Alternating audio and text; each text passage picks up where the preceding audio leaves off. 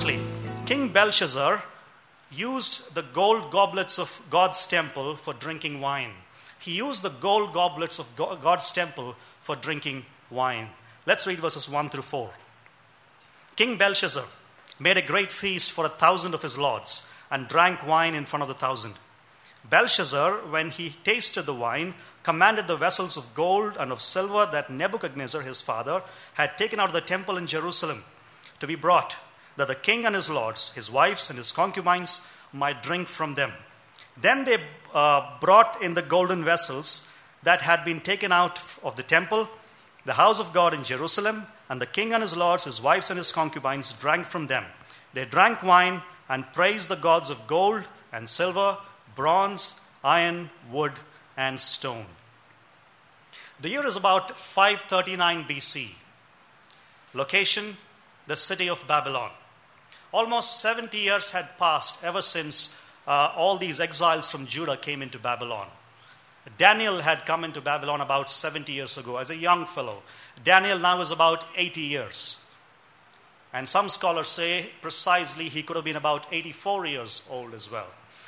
It had been 24 years since Nebuchadnezzar the Great, about whom we'd been studying in the last 4 chapters, had died. His son's name is Nabonidus, whose son in turn is Belshazzar. And of course, you will see the word father coming for Belshazzar when referring to Nebuchadnezzar, because the Hebrew did not have a word for father. If you want to refer to your grandfather, you usually write father's father, but there's no Hebrew word for grandfather. And that's why most of the children of Israel used to say, Abraham is our father. So there's no word for there's no word for father in the Hebrew language, and that's why it is written that way. But actually, Nebuchadnezzar the Great was Belshazzar's grandfather. So his grandson Belshazzar sits on the throne of a shrinking empire centered in this great city of Babylon. Outside the massive walls of the city of Babylon, there was a kingdom, there was an empire, and a huge army that was waiting to make inroads into the city. And that was the Medo-Persian Empire. But the walls were huge. They would protect the city at any cost, is what these people thought. And from being the mightiest empire in the world once upon a time, under the reign of Nebuchadnezzar, it had shrunk only to this particular city, the city of Babylon. But inside, like I said, the city residents felt very secure. Why did they feel secure?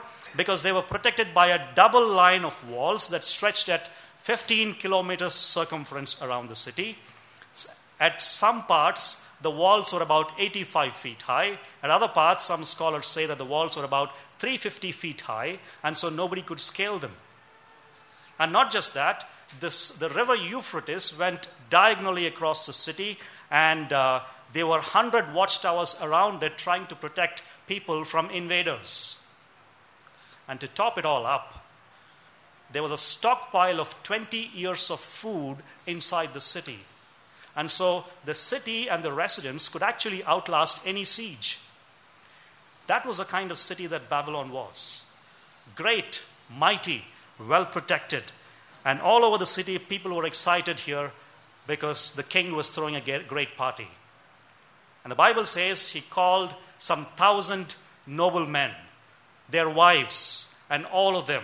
And if you look at the waiters and everybody, the onlookers and all of that, scholars say that the number could be about 8,000 people who were at the party, or at least watching it.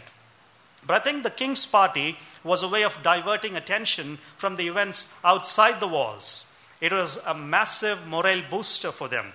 It was meant to lift the spirits of the entire city. And in the ancient times, any party had 3 important things. Number 1 was food. Number 2 was wine. Number 3 was women. Food, wine, and women. And that was all present in this party. Course after course, food was served. Wine was just flowing. And of course, women were there for the taking as well. And evidently, the party got off to a great start. Lots of laughter. Lots of bright conversations around the tables. And all of a sudden, King Belshazzar stops the party, so to speak, and he calls one of his attendants and he says, why don't you go and get those goblets of gold that my father Nebuchadnezzar had brought from the temple in Jerusalem.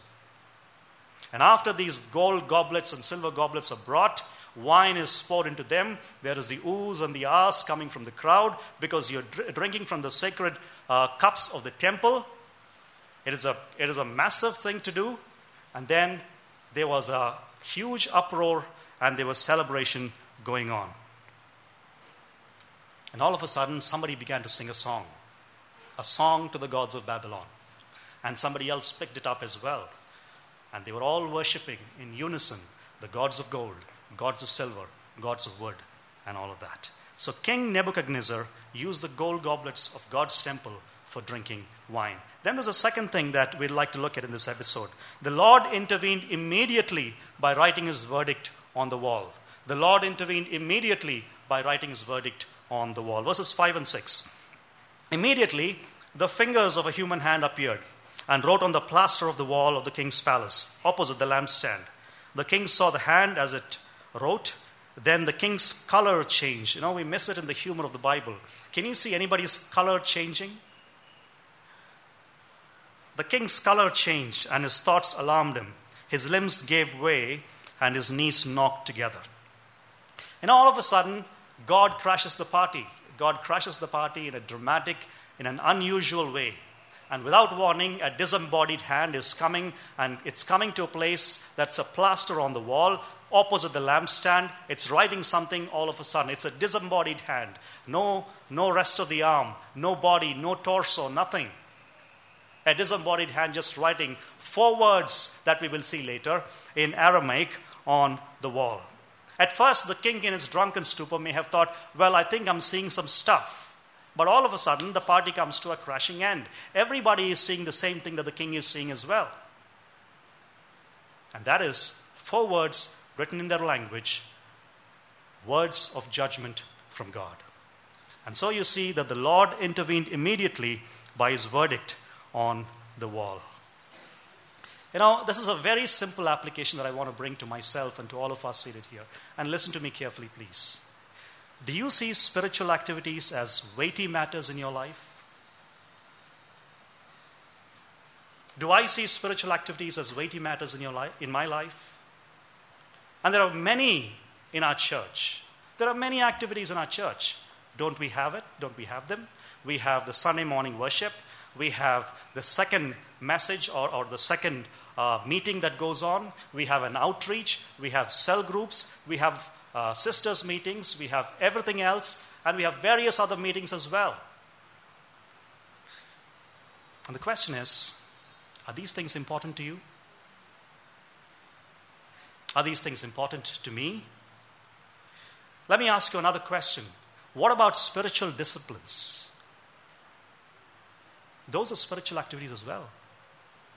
Are those things important to you? Is your morning Bible reading or your family prayer, or particularly men leading your families in prayer or in a family Bible study or discipling your wife and your kids, is that important to you? Is that important to me? My friends, it is easy to make excuses. And I can make a lot of excuses. All of us can make a lot of excuses. But no matter what excuses you and I may come up with, I think my wife knows very well what is important to me. Your wife knows very well what is important to you, because they are the ones who watch us very closely. Your kids know what is important to you. My wife knows very well whether cricket is important to me or the Word of God is important to me, doesn't she? Of course she does. Your wife knows very well whether something else is important to you or the Word of God is important to you or leading the family in the right way of the Lord is important to you. I once heard of a man who had this habit of going to the bedside of his little daughter, kneeling right beside the bedside after she has gone to sleep and praying for her. Every single day he would do that. And she was grown up and she had gone to college, and all of a sudden she comes back one summer, she goes straight into her room, comes back out and says to the mother, "Dad just prayed last night for me right next to my bed, although I was not there. Didn't he?" And her mother was startled. "How did you know that?" And she said, I just saw the fresh knee prints on the carpet right next to my bed. What a dad. I heard of a man who has 3 kids, and he spends every single day, without fail, every single day, 15 minutes each with each kid, taking quiet time with them, helping them out in their quiet times. Every single day he spends 45 minutes, 15 minutes with each kid. Is that important? Oh, absolutely. Absolutely. You know, I want to talk to men in particular because I can relate to you as a man, as a family man. Fathers play a significant role in passing spiritual foundation to their kids. I'm not a great fan of surveys, but I think this is a very reliable survey. This is what it said. And I'm not setting aside the sovereignty of God. I'm not setting aside the godliness and the influence of a mother on the kids. But this is what the survey said.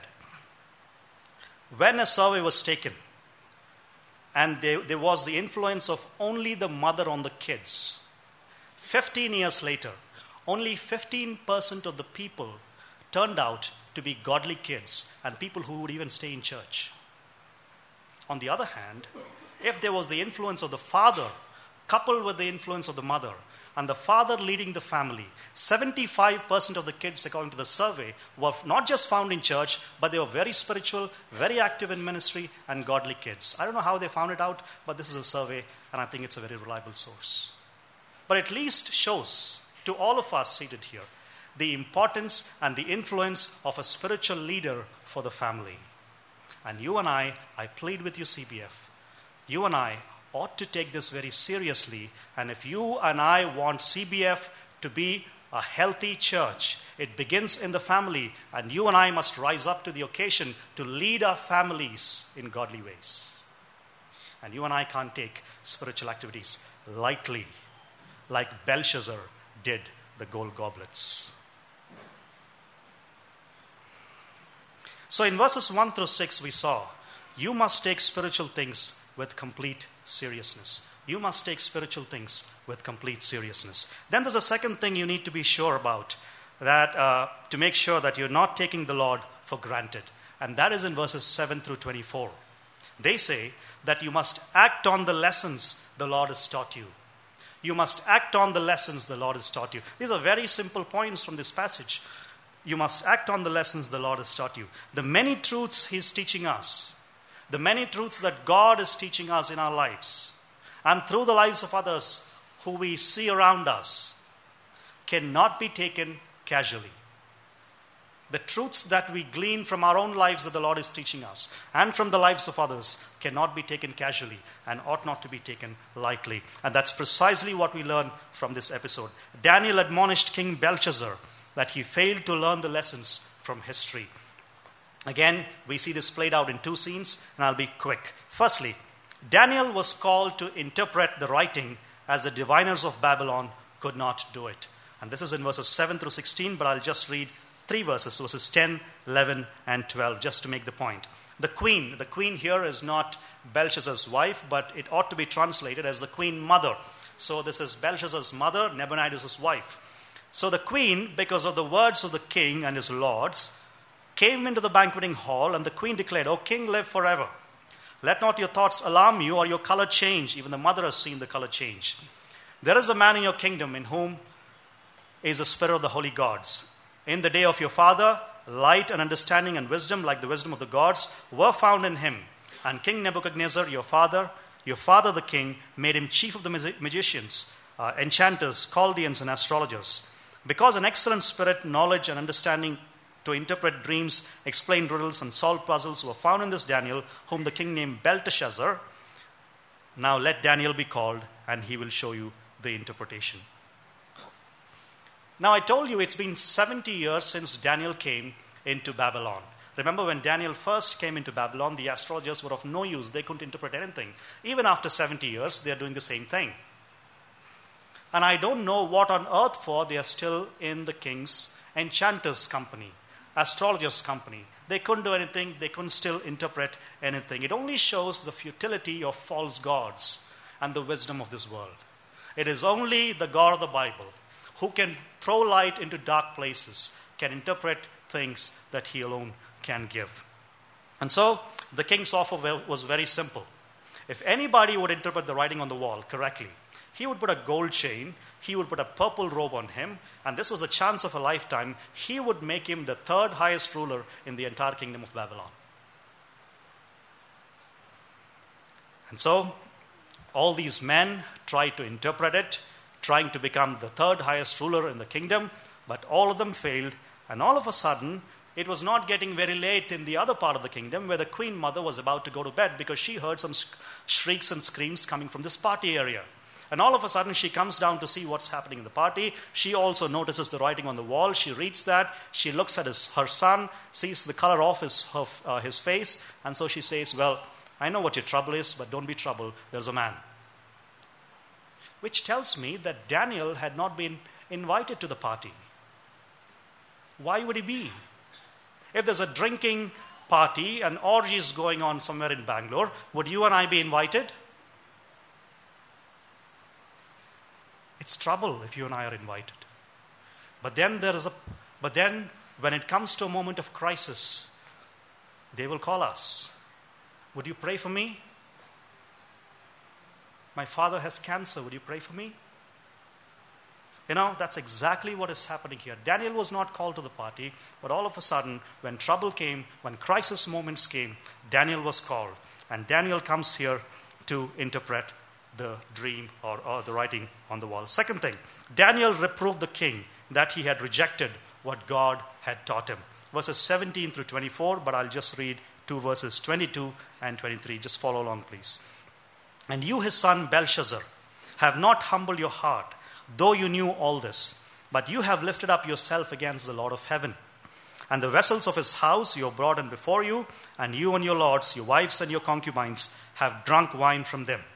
And you have praised the gods of silver and gold and of bronze, iron, wood, and stone, which do not see or hear or know, but God, in whose hands is your breath, and whose are all your ways, you have not honored. Now here is what's happening. Daniel, the slave who was brought in from Judah, from Jerusalem, enters the scene. And I think all these 70 years he had lived a very godly life. Everybody had seen his life and the kind of integrity that he had. Even the queen mother recognized that. And they also remembered that this is the same man, Daniel, who had brought Nebuchadnezzar a couple of times out of the jam. And so when a crisis moment came, he was called to interpret the writing on the wall. And I think this is the last act of service that Daniel is doing to the Babylonian kingdom, because Babylon is going to fall the very same night. And Belshazzar now comes and offers Daniel the very same thing. Daniel is a tough nut to crack. He's not impressed with all of these earthly gifts. He says, you can keep the gifts for yourself, but I will still interpret the writing for you. And then he proceeds to give the king 3 lessons. One is a lesson in theology, one is a lesson in history, and the other one is how to read. He gives 3 lessons. The first thing, he reminds the king of what happened to the grandfather. He says, do you remember what happened to your grandfather Nebuchadnezzar? And how God humbled him. He became insane. We studied that last time I spoke. He became insane. He became like an animal eating the grass of the field. And until he repented, until he understood that heaven rules and God is the one who's sovereign over everything, and he sets up men as kings for a time that he ordains, until he recognized that, he was humble. And you know that very well, Belshazzar. Knowing full well the history lessons, especially about what happened in your family to your own grandfather and how your grandfather's repentance brought about blessings to him, you have not done the same thing. But in fact, you made a mockery of the God of the Bible by bringing those goblets and drinking wine from them. And not just that, you praised the gods of gold and silver and made a mockery of the true God. Daniel is just saying, Belshazzar, you should have known better. You should have known better about what was happening. So Daniel reproved the king that he had rejected what God had taught him. And my simple question to you this morning is, what lessons has God been teaching you lately? What lessons has God been teaching you lately in your life? I need to ask this question of myself as well. What lessons has God been teaching me of late? Why is that important? I'll be honest with you, this question makes people very uncomfortable. When I ask this question personally of people, this makes them very uncomfortable. And often I see that people are having to make up stuff to answer this question. Why? Because they don't even recognize the hand of God in their own life and what God has been teaching them. And that's a dangerous thing. That's a dangerous thing. Has He been teaching you about humility? Has He been teaching you about marriage? Has He been teaching you about how to handle success, in fact, or success in ministry, success in a secular field? Has He been teaching you about pride? Has He been teaching you about pain and suffering in your life? I don't know what God has been speaking to you of late. Only God in His sovereignty, in His omniscience, would know it, and you know it if you have recognized it. But whatever it may be, whatever the topic may be or the matter may be that God has been speaking to you about, you must take it with great urgency, because very soon the Lord is going to catch you on the very same topic. The Lord is going to catch you on the very same issue. And so you and I must take it seriously. He's been preparing you to learn the lessons well, so you could come out victorious no matter what the situations. So the question again is, what lessons has the Lord been teaching you lately? There's no time, and so I'll just pass and move to my final point. Just probably 7 more minutes and I'll be through. So 2 things we saw so far that we need to do to be sure that we are not taking God for granted. Number 1, we saw that we must take spiritual things with complete seriousness. Then we saw that we must also act on the lessons that the Lord has taught us. Then there's a third thing and a final thing that I'd like to look at, and that is in verses 25 through 31. They say that you must be confident that God's word is sure and does not fail. You must be confident that God's word is sure and does not fail. Though the days may turn into months, months into years, years into decades, and decades into centuries, you can be sure that the Lord's word will be fulfilled and will absolutely be fulfilled to the T. And Belshazzar discovered this truth in a very hard way. What happened? King Belshazzar was indifferent to God's word and came under God's sudden judgment. He was indifferent to God's word and came under God's judgment. Let's look at 2 vignettes very quickly that describe it, and then we'll move to the application, and then we'll be done. Firstly, Daniel explained the writing, but King Belshazzar did not repent. Daniel explained the writing, but King Belshazzar did not repent. Verses 25 through 29, I'll just read verses 25 through 28. This is an important part of the passage, so please look at it attentively. And this is the writing that was inscribed. Mene, Mene, Tekel, Parsin. This is the interpretation of the matter. Mene, meaning God has numbered the days of your kingdom and brought it to an end. Tekel, meaning you've been weighed in the balances and found wanting. Perez, your kingdom is divided and given to Medes and Persians.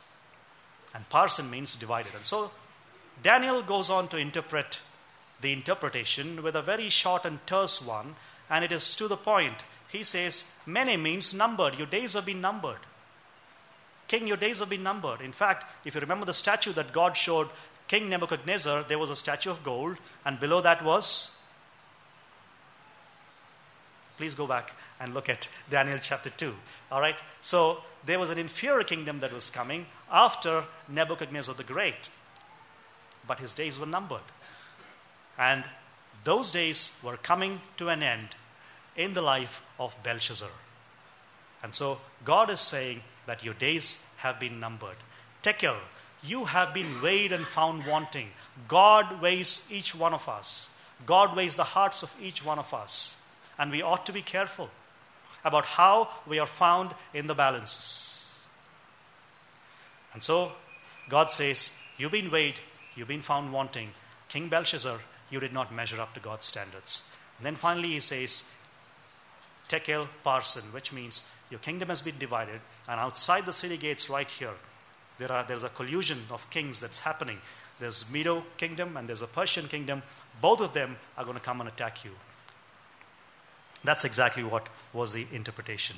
But the king, instead of falling on his face like Nebuchadnezzar did and repenting, you know what he does? He begins to honor Daniel just to make sure that he is giving or he is true to his promises. So he says, bring the purple robe, bring the gold chain, and Daniel is made the third highest ruler in the entire kingdom of Babylon. Secondly, King Belshazzar was slain by Darius the Mede on the same night. Verses 30 and 31. That very night, Belshazzar, the Chaldean king, was killed, and Darius the Mede received the kingdom, being about 62 years old. The end of the story comes very quickly. Outside lurking were the Medes and the Persians together. And so Darius the Mede, who was about 62 years old, comes that very night. As soon as the prophecy was delivered, I think the party started again. And in the middle of the night, this kingdom comes and completely destroys Babylon. Babylon comes to an end. Belshazzar's life comes to an end.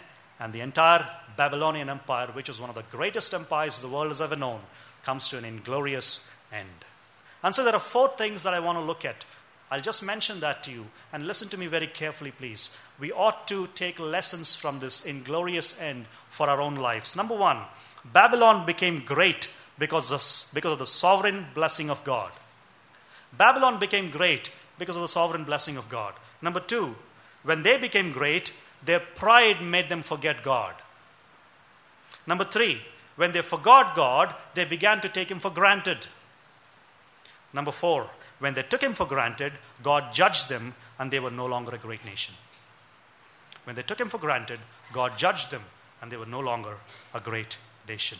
And my application this morning for you and for me is, do you take God's word with utmost care? Do you take God's word with utmost care? Is the word of God important to you? Let me just share a very personal story. And please get the point correct, take it in the right spirit. And this is not to talk anything about anything else, but as a church family, just understand this right way, please. We have this Truth and Life Academy, and in that, every month we have a program called Enrich India, where evangelists from all over Karnataka, not just evangelists, some elders and deacons come and train with us. There are about 25 of us coming every month, and this Wednesday and Thursday we have the sessions happening as well. I want to talk about 2 of them. I spend personal time with each one of them, and I want to talk about 2 of them. One guy that I shall leave unnamed because he is from this very city, goes to a Kannada Brethren Assembly. He is a deacon in a Kannada Brethren Assembly. He is an auto driver. It happens on Wednesdays and Thursdays. So comes on a Wednesday morning in his auto attire, puts the auto in the parking lot, changes his clothes, comes and sits in the class for all those 2 days, and goes back the second day evening. For those 2 days, he doesn't drive his auto. I don't know how he's making his bread and butter. So I got concerned about this, and I looked at him and I asked the question, are you not losing money? I mean, this is your bread and butter, isn't it? For these 2 days. And he said, sir, within the proximity of where I live, this is the only avenue where I can study the Word of God. And if I don't take this seriously, God is going to hold me accountable. I don't care about 2 days of auto rides and losing money, but God is going to hold me accountable. This is what he said, and I was surprised. God is going to hold me accountable if I don't attend this. Another man, I will mention his name. His name is Rangaswamy. Rabbi Chan might remember him. He comes from Khammam in Telangana. Well, he was supposed to be in Andhra, but Prithvi stole the state away from us. And so he's now in Telangana. So he comes from Khammam. He is the elder of a church. When I shook hands with him, it was so hard. And I asked him, what do you do for a living, sir? He said, I am a daily wage worker. I carry cement and all of that, but I'm the elder of a church. And he comes here every month. And I asked him the same question, aren't you losing your daily wage for those 2 days? He said, sir, within where I live, I don't get any training. And if I don't get any training, I don't get my theology right, I can't preach the word, my assembly will not grow. And so I'm going to lose those 2 days of daily wage. and somehow make it up on the other days to feed my family. But I'm going to come every month and make that sacrifice because it's important to me. Now, this is not about Truth and Life Academy. Please don't get it that way. This is about the interest and the sacrifice of the people that they're making to study the Word of God. My dear friends, brothers and sisters, we are well educated. We have everything right on this. In fact, you can download a couple of seminaries onto this. What sacrifices are you making to study the Word? Sacrifice of time. What sacrifices are you making to attend a Bible study if you can't study it yourself? There could be 1,000, again, I could give 1,000 excuses for not going there.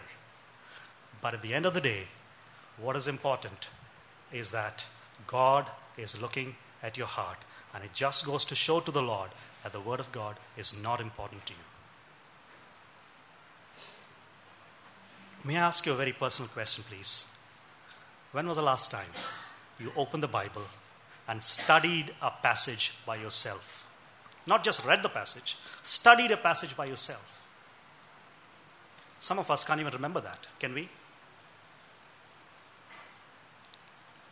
I urge you, dear brothers and sisters in CBF, when we call this the sword of the Spirit, let's mean it by studying it and by giving it utmost importance and by taking it with utmost care. You know, you may be sitting here and thinking, Revant, you've been talking about 3 things and I've failed in all the 3 of them. Or I've failed in a couple of them. Is there hope? Oh, absolutely. There is hope in Christ Jesus. There is nothing for which, if you really repent, God will not forgive us of. The blood of Jesus Christ, His Son, cleanses us from all unrighteousness. But the important thing is that you recognize in not doing all these 3 things, you've been taking God for granted. I've been taking God for granted. And so this morning, it is important for us, not when we go home, but sitting right here to repent of our attitude and come back to serving God with our whole heart. And God will forgive us and give us a second chance. So what's the point of this morning's sermon? The whole chapter basically says, you do not take God for granted when you are serious about your spiritual things, when you act on what the Lord has taught you, and take God's word with utmost care.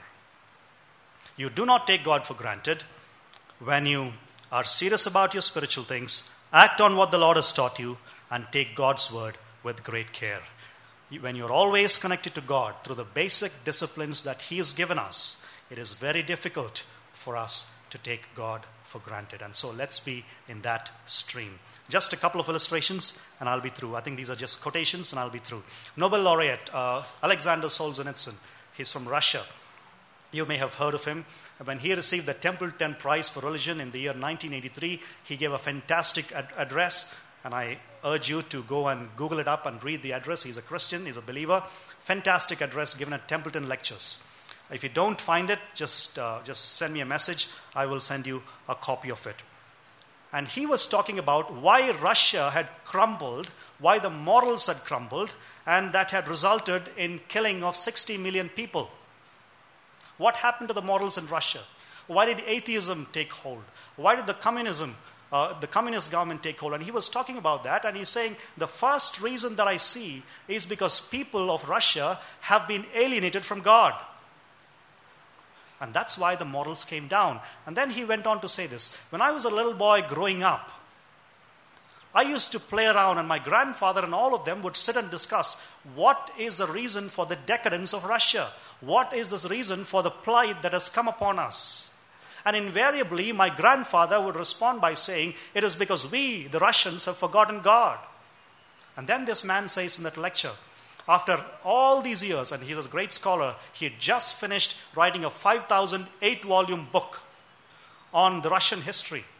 And then he says, after reading thousands and thousands of pages, after writing thousands and thousands of pages, after interviewing several people in Russia, I've come to the same conclusion in my research that my grandfather had come to years ago when I was a child. The reason why we are in this misery is because we have forgotten God. We have forgotten God. A.W. Tozer once said this: I want deliberately to encourage this mighty longing for God. The lack of it has brought us to our present low estate. When there's no longing for God, it brings us to a low estate. The stiff and wooden quality about our religious lives is a result of our lack of holy desire. Complacency, or taking God for granted, is a deadly foe of all spiritual growth. Acute desire must be present, or there'll be no manifestation of Christ to his people. He waits to be wanted. Too bad, with many of us, he waits so long, but in vain. May that not be true of your life and mine. When God waits for us, let us not take him for granted, but repent and come back to him, to his fold, to live the kind of life that he wants us to live. I just pray that God has spoken to you this morning, and I pray that you would take all of this seriously as from himself. Let's pray. Father God, we want to thank you for this morning. Thank you for the word. Thank you for the preciousness of your word, speaking to us from Daniel chapter 5. Father, I pray, O Lord, that none of us seated here